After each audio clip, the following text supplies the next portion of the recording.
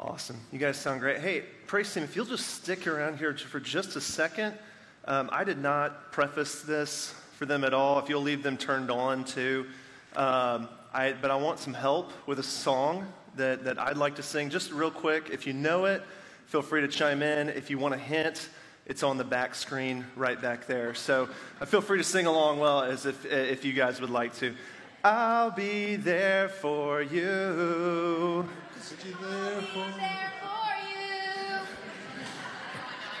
That's it? All right. Here, leave me that one. Anybody else know? When the rain starts to pour. So, I wanted to start off with this. Now, I will also... I'm sorry, man. I stole your stuff. I'm sorry. So, I want to start off... I normally don't bring coffee or drinks up here with me. But I have been getting over something for the last 3 or 4 days, and I tell you that today, I need to keep something warm on my throat. And if I have now taken on triple the amount of coffee I normally take on. So if I do a backflip off this stage, call an ambulance, because I don't know how to do a backflip, and it's going to be horrible. So, but I want to start off talking about Friends. Who else watched an episode of Friends at any point in their life? If your hand's not up, we're going to pray for you, okay? That's really important. So, Friends, this TV show that was iconic. In a lot of ways, it still is.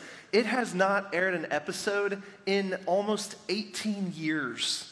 That was the last time they aired an episode was 18 years ago. Anybody feel old now that I said that? Like, unbelievable. So, let me give you a few Friends stats before I dive into why I wanted to bring this up.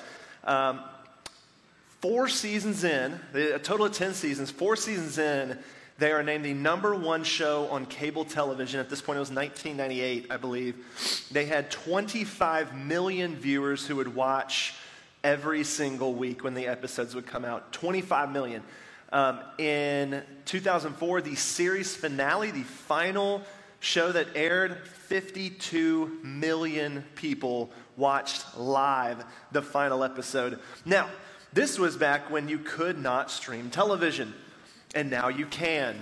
And so we've memorized several lines as a result, and we know shows and people really well. Since becoming streamable, Friends, various episodes of it, has been watched over 100 billion times. If the show Friends were a human being and born on the time it was first streamed, that human being would be over 3 million years old at this point if you combined all of them. Here's what's really cool. Anybody watch the HBO Max? They did a reunion show. It was like a year ago, 2 years ago. Anybody watch that, the reunion?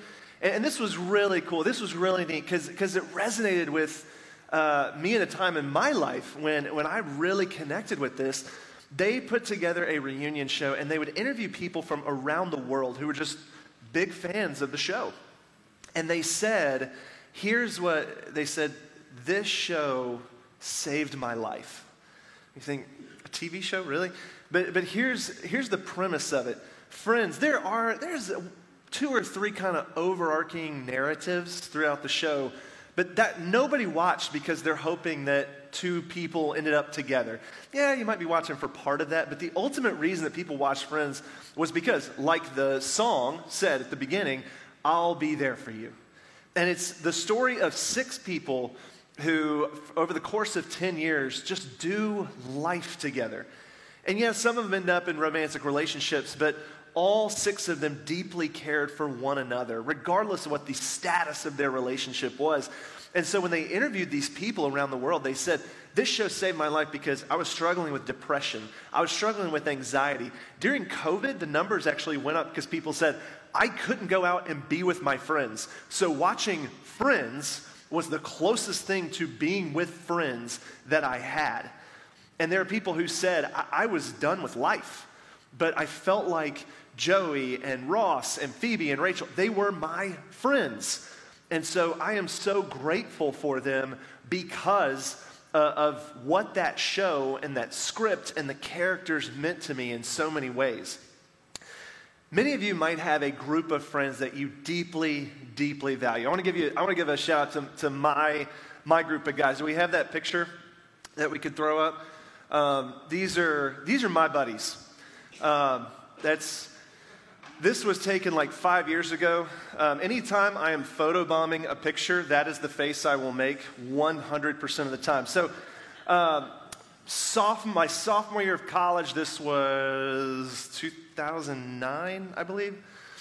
We get an email from our buddy Corey, and he's the guy in the darker beard. He said he grew up in Springdale, just outside of Fayetteville. He said, "I'd love for you guys to come home, stay at my house for a weekend, meet my family. We'll go to an Arkansas football game. We'll check out a lot of local stuff in the Springdale area." And he and his family were true locals, and we said, "Yeah, that sounds good. We'll go." And we fell in love with everything we did. And the things we did, Arkansas football, I know, I'm wearing Arkansas stuff, and Bo, as a fellow Tennessean, he's shaking his head right now. He's so disappointed that I'm not wearing Tennessee apparel at an Arkansas football game, and I'll repent later for it. But with we all go, we pretend to be Arkansas fans. Only 2 of them actually are fans, but we go decked out, and we have a big time at the game. But what's so cool is we get out of college, and we do this trip every year. We get out of college, and Corey asks us, "Hey, do you guys want to keep doing the trip?" Yeah, absolutely. Let's keep doing the trip. So we're out of college. We keep doing the trip.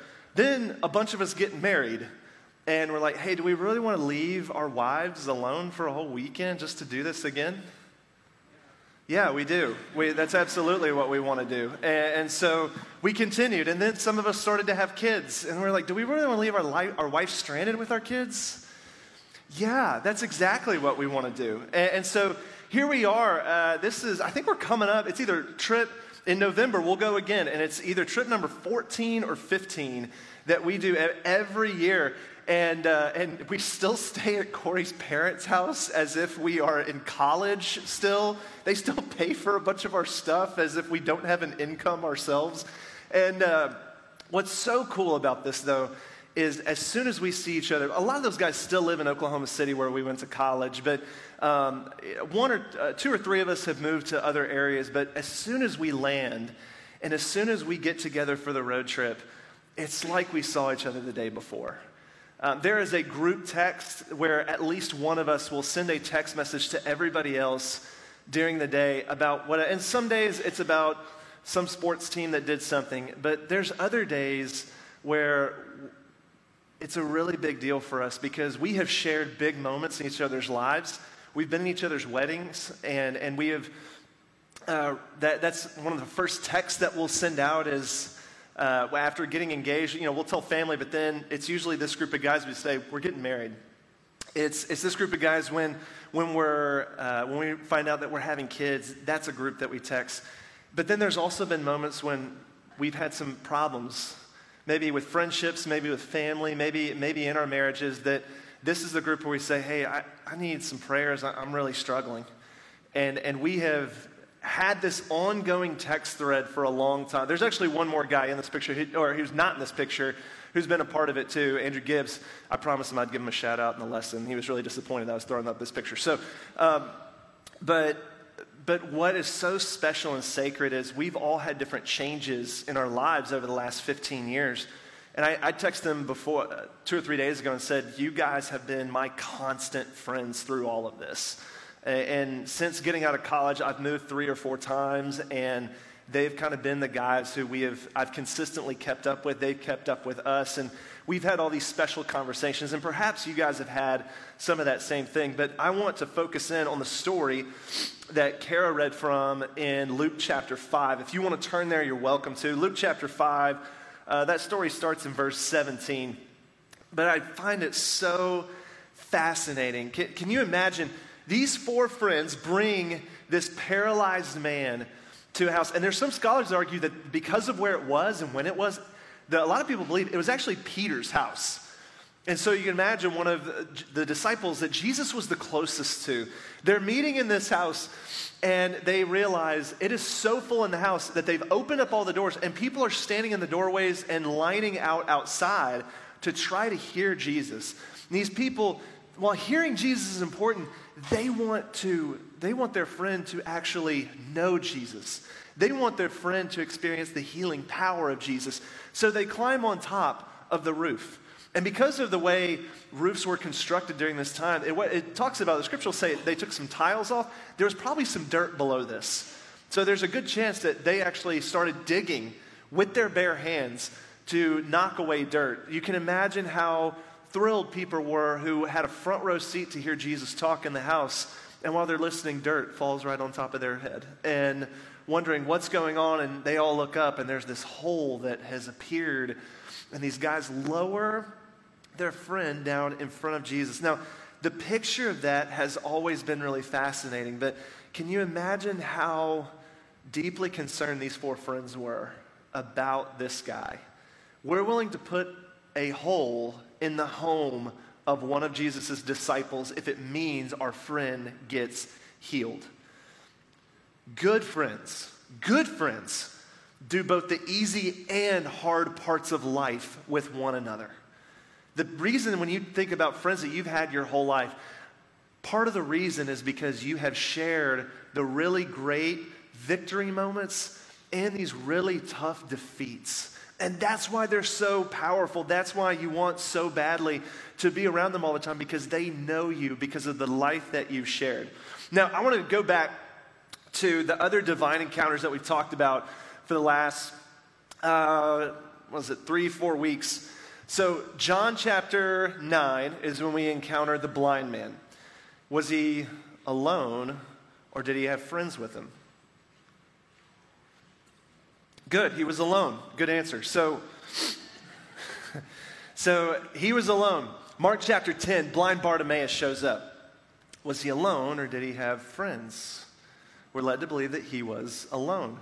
And then, and I wanted to give a quick shout out to Mark preached this past week while I was gone about John chapter 4 and did a phenomenal job. Watching him preach through this, I really was sitting on the live stream and I'm thinking, why did they even do a search? This guy could do it. So did an incredible job talking about the woman at the well from John 4. But she might have been lonelier than the other two guys mentioned before because of what takes place. But this guy in Luke 5, he has friends. I want to shift over to what it means to have friends and what sociologists, psychologists will talk about in terms of the 5 stages of friendship. Do we have that graphic? So there's 5 levels of friends. There's strangers we've never met before, and everyone starts at that level. There are probably strangers here within this room. Then there's acquaintances. Hi, I'm so-and-so. I'm so-and-so. Nice to meet you. Nice to meet you. And that's about it. Hey, do you know this person? Well, we've met.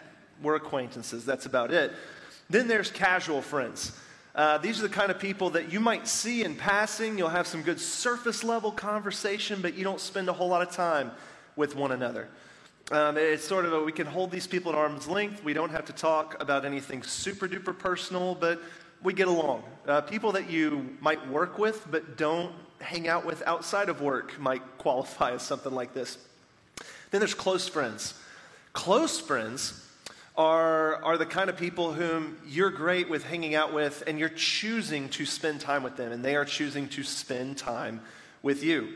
Close friends are what so many people probably in this church family are feeling with a number of other people within here.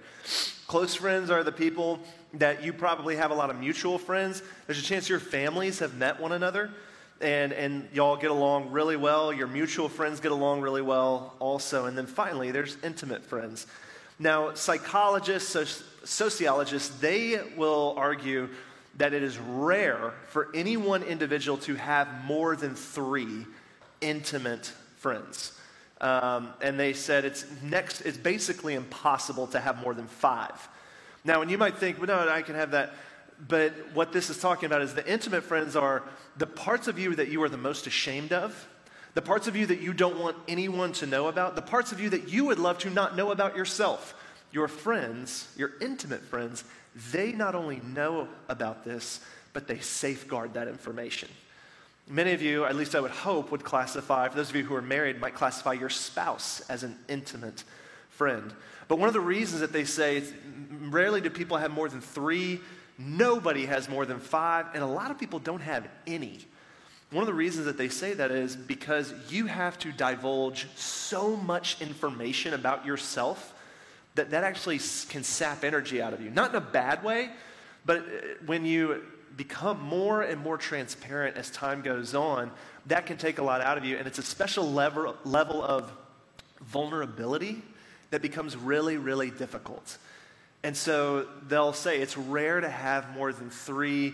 It's unheard of to have 5, and a lot of people don't even have 1 because of what they're searching for in life. But this is kind of the 5 levels of what that looks like. Now, I want to shift to kind of look at a theological theme that was presented. If you'll go to John chapter 15.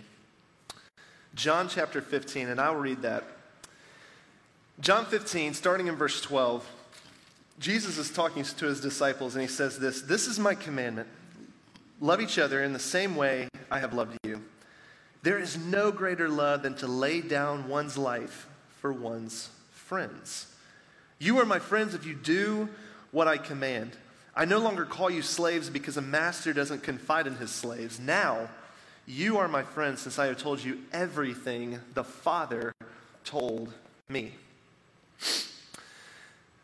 Now, based off this passage, professor of theology Gail O'Day at Emory University, she looks at this passage and actually suggests that friendship is actually the theological epicenter of the entire Gospel of John.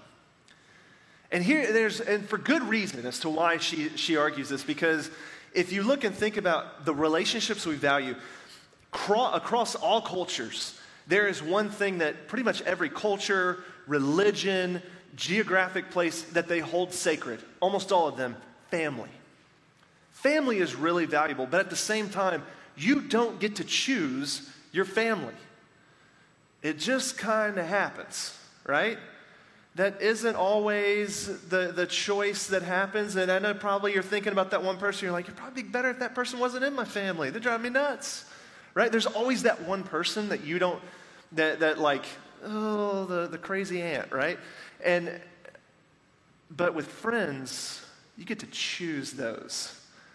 So Jesus perhaps says this, greater love has no one than this, that a man lay down his life for his friend. She's arguing that this is the central theme of John's gospel, because it is, when you lay down your life for your family, well, that's an expected thing, but for your friends, that's a different choice altogether to do this.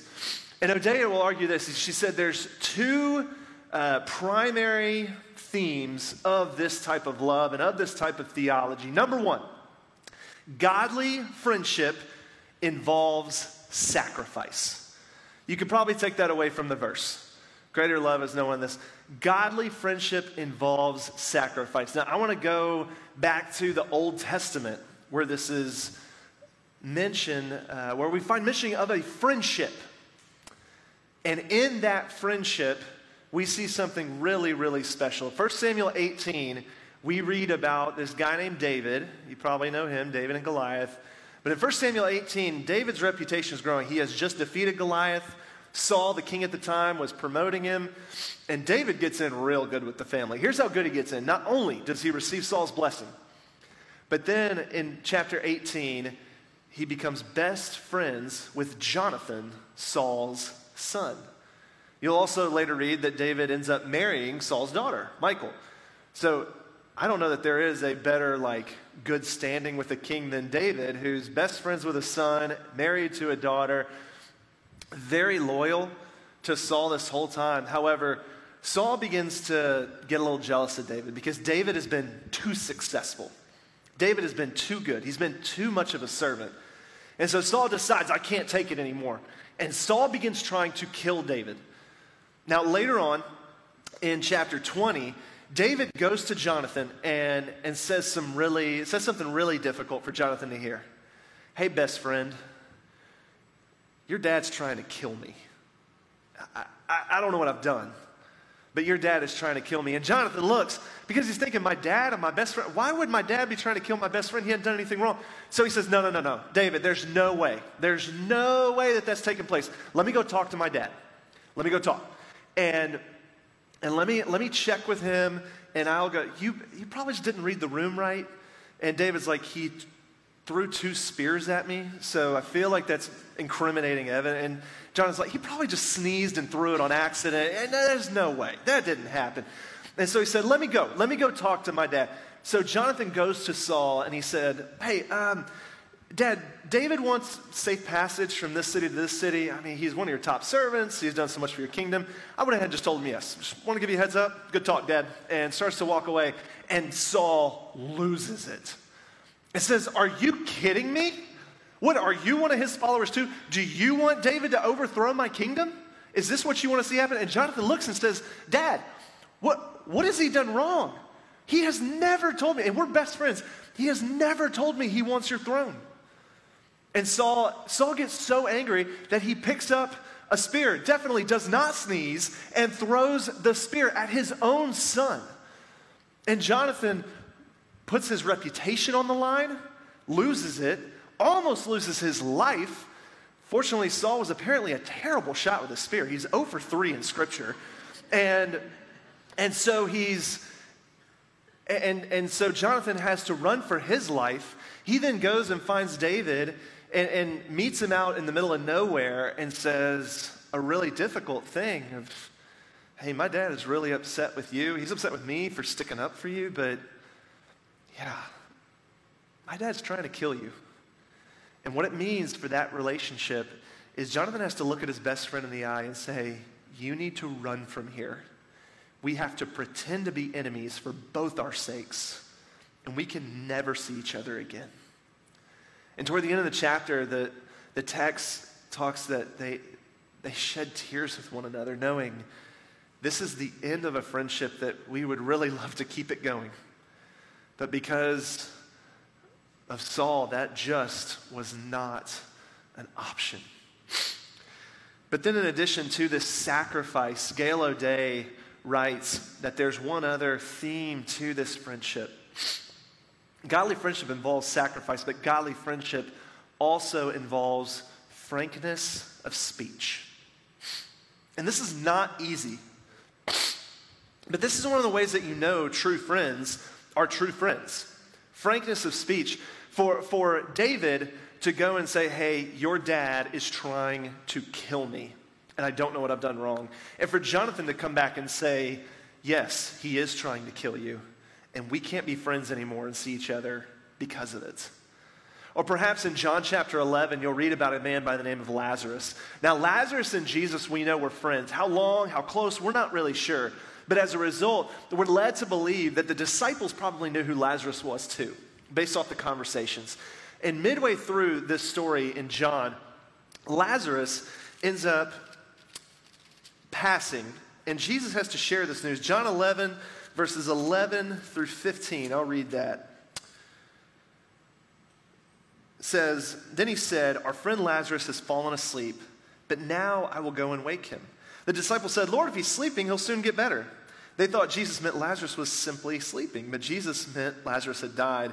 So Jesus told them plainly, Lazarus is dead. And for your sakes, I'm glad I wasn't there, for now you will really believe. Come, let's go to him. Godly friendship involves frankness of speech. It is not easy to deliver bad news to our friends. And some of us have been there. And it doesn't even necessarily mean that we can't be friends anymore. We can't see each other. This person's dead. Sometimes, and I'll use my wife and I as an example. We have these moments, and we'll both own up to this, where we will be ranting and raving about someone else.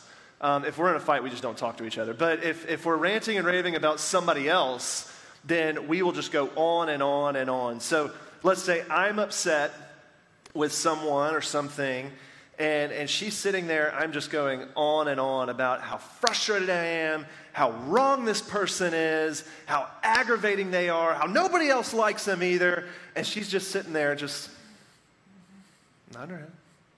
and not saying a word. And after I'm finally done, I'll look at her and I'll go, all right, I know I'm wrong. Tell me why I'm wrong. And she will calmly express this to me.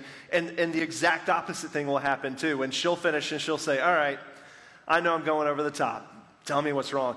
And we will calmly and gently say, I think you might have messed up this part of this relationship here yourself. I think there's a chance you might have misinterpreted something that took place. And I think about the friends that I have that I've really cherished and that I've really valued. You know what pretty much all of them have in common? My close friends or even my intimate friends, they have called me out on the garbage in my life. Not in a mean way, not in a yelling or fist fight kind of way, just simply looked and said, this is wrong. This is not God's plan for you. This is not the life that God has lined up for you. And in order to do that, it takes a frankness of speech. And perhaps this is why we read about so many celebrities who have this thing called an entourage. You guys know what I'm talking about? Athletes, celebrities, they have entourages. And it's these 3, 4, 5 guys, literally, they don't have a job. What they do is they follow this professional athlete, actor, musician. They'll follow them around, and they're always in the just right beside the spotlight, so you can't actually see them. But their job in life, without it actually being said, is they tell the celebrity that when they fart, it doesn't stink. It smells wonderful. They're the people who say it does not matter what you do, it is correct. Well, and one of the reasons that they tell them that is because if they tell this celebrity you're wrong, the celebrity will cast them out and stop paying for all of their things. And so as a result, these celebrities will start listening to their friends who don't even have a job and never have, and thinking, yeah, they're right. I should do this. I should go this direction. And lo and behold, we hear, how many stories have we heard about celebrities going bankrupt, celebrities getting arrested, or making some sort of horrible, horrible decision. And oftentimes what gets swept under the rug is that they have these yes man friends who said, do whatever you want, it's correct. When in reality, they don't really love the person so much as their wallet and what they're able to provide for them. Don't give me those. Give me the people who are going to be prophetic and speak truth. Give me the people who are going to tell me that when I mess up, that I have messed up. And even more so, not only tell me I messed up, but they're going to love me after I have. And I want to go back to this original story, though, in Luke chapter 5. This paralytic. Now, we've talked about this before in Scripture. When there is someone who's blind, who's lame, who's paralyzed, who's demon-possessed, it was believed in culture that that person was cursed. It was believed that they had committed some sort of sin, and this is how God was punishing that person or that person's family. And yet, despite the curse, despite the sin, these 4 friends said, we're going to stand by him anyway. And they lower him down. If you look at verse 20 of Luke 5, I still think this is incredible. We don't have any account that this man who gets lowered in front of Jesus, we don't have any account that this man actually believed. We don't have any record. To our knowledge, he was very neutral on who Jesus was. The guy has no lines, no name, but we don't know that he believed at all, because in verse 20, Jesus, when the man's laid before him, he looks up, and the scripture says Jesus, seeing the faith of the friends, looks at the man and forgives his sins, and then later tells him to get up, take up his mat, and walk. We don't even know he believed, and Jesus healed him anyway. Even after the fact, he probably did, but we don't actually have official proof during then. But what we see is that this man may not have believed, and Jesus looks up at the faith of the 4 men who said, you know, you were willing to put a hole in my friend's house for me to do this, so you clearly believe something about me. And he rewards the friend's faith by healing this man. I asked our church leadership, we had a meeting this past Tuesday. I asked our elders, and I asked Cammie, who in our church, who in our church is a true friend? They listed several. For the sake of time, I'm only going to list one of each. So I want to start by listing who Wade said. Wade said, I said, tell me who a true friend is here at this church. And I'm going to list one myself, but I'm 2 months in, so I'm still kind of getting to know people. But Wade said, or at least one of the people he said was Mark Williams. He said, let me tell you something about Mark. Mark is one of the most down-to-earth people I have ever met in my life. He can joke around, he can play, and we can have fun, but when it's time to have a real, legitimate, frank conversation, Mark's the kind of guy who will speak truth in love to people. And so if I am in the wrong, I don't mind talking to Mark, because Mark's going to tell me whether I am wrong or not, and if I need to hear that. But he's going to love me whether I am or not. I asked Derek, and he said Melanie Early. He said several, but Melanie Early is one that stuck out to him, and this was really cool. Derek said, when I think about friendship, when I think about my friends are the people who, when I have to dig a hole, my friends are the ones who show up with shovels. And he talked about how his youngest daughter, Brittany, when she was still in high school, the commute for her when she was driving back and forth, it was kind of long. And she would finish one activity, and she'd need to run home and shower, change clothes, and get back to school for some other activity. And so she was, Brittany was getting flustered because it was, 20 to 30 minute drive one way. That's a lot for a high schooler in Houston traffic. And so while talking about this, Melanie heard about it and said, hey, I only live a few miles from that school. If she wants, she can come shower and change it at my place. I mean, I'm just here. She's welcome to come by. And they said, yeah, that'd be great. And Brittany goes and she showers, she changes clothes, she comes out, she's about to, thanks for letting me come by. And lo and behold, dinner has been made for Brittany in that moment. And sometimes if they knew that Brittany was going to have to just shower and just sprint out the door, it was brown bagged in hand. Just take it as you go. And Derek talked about how much that meant to their family, that Brittany was now able to be safer, to not have to rush and sprint through everything. And that was this friendship that was made as a result. I asked Cammie as well, and she listed several people, but she said Hugo and Katie Esparza. And I asked, so why them? And she said, we sat down and talked when we had kids, and we said we want our families, our children, to grow up in faith. And so when we sat down, we knew and we agreed that was a huge, huge deal to both of our families. So we trust our girls with Hugo and Katie. And Katie and Hugo trust their 28 children with us as well. Okay. And so this raising kids in faith is something so important. They said, we have this common bond. And so not only do they have conversations with one another, but they also are able to have these conversations with each other's kids as well. Like I said, I'm fairly new to this church, so I'm still getting to know people. I'm still shaking hands, still making friends.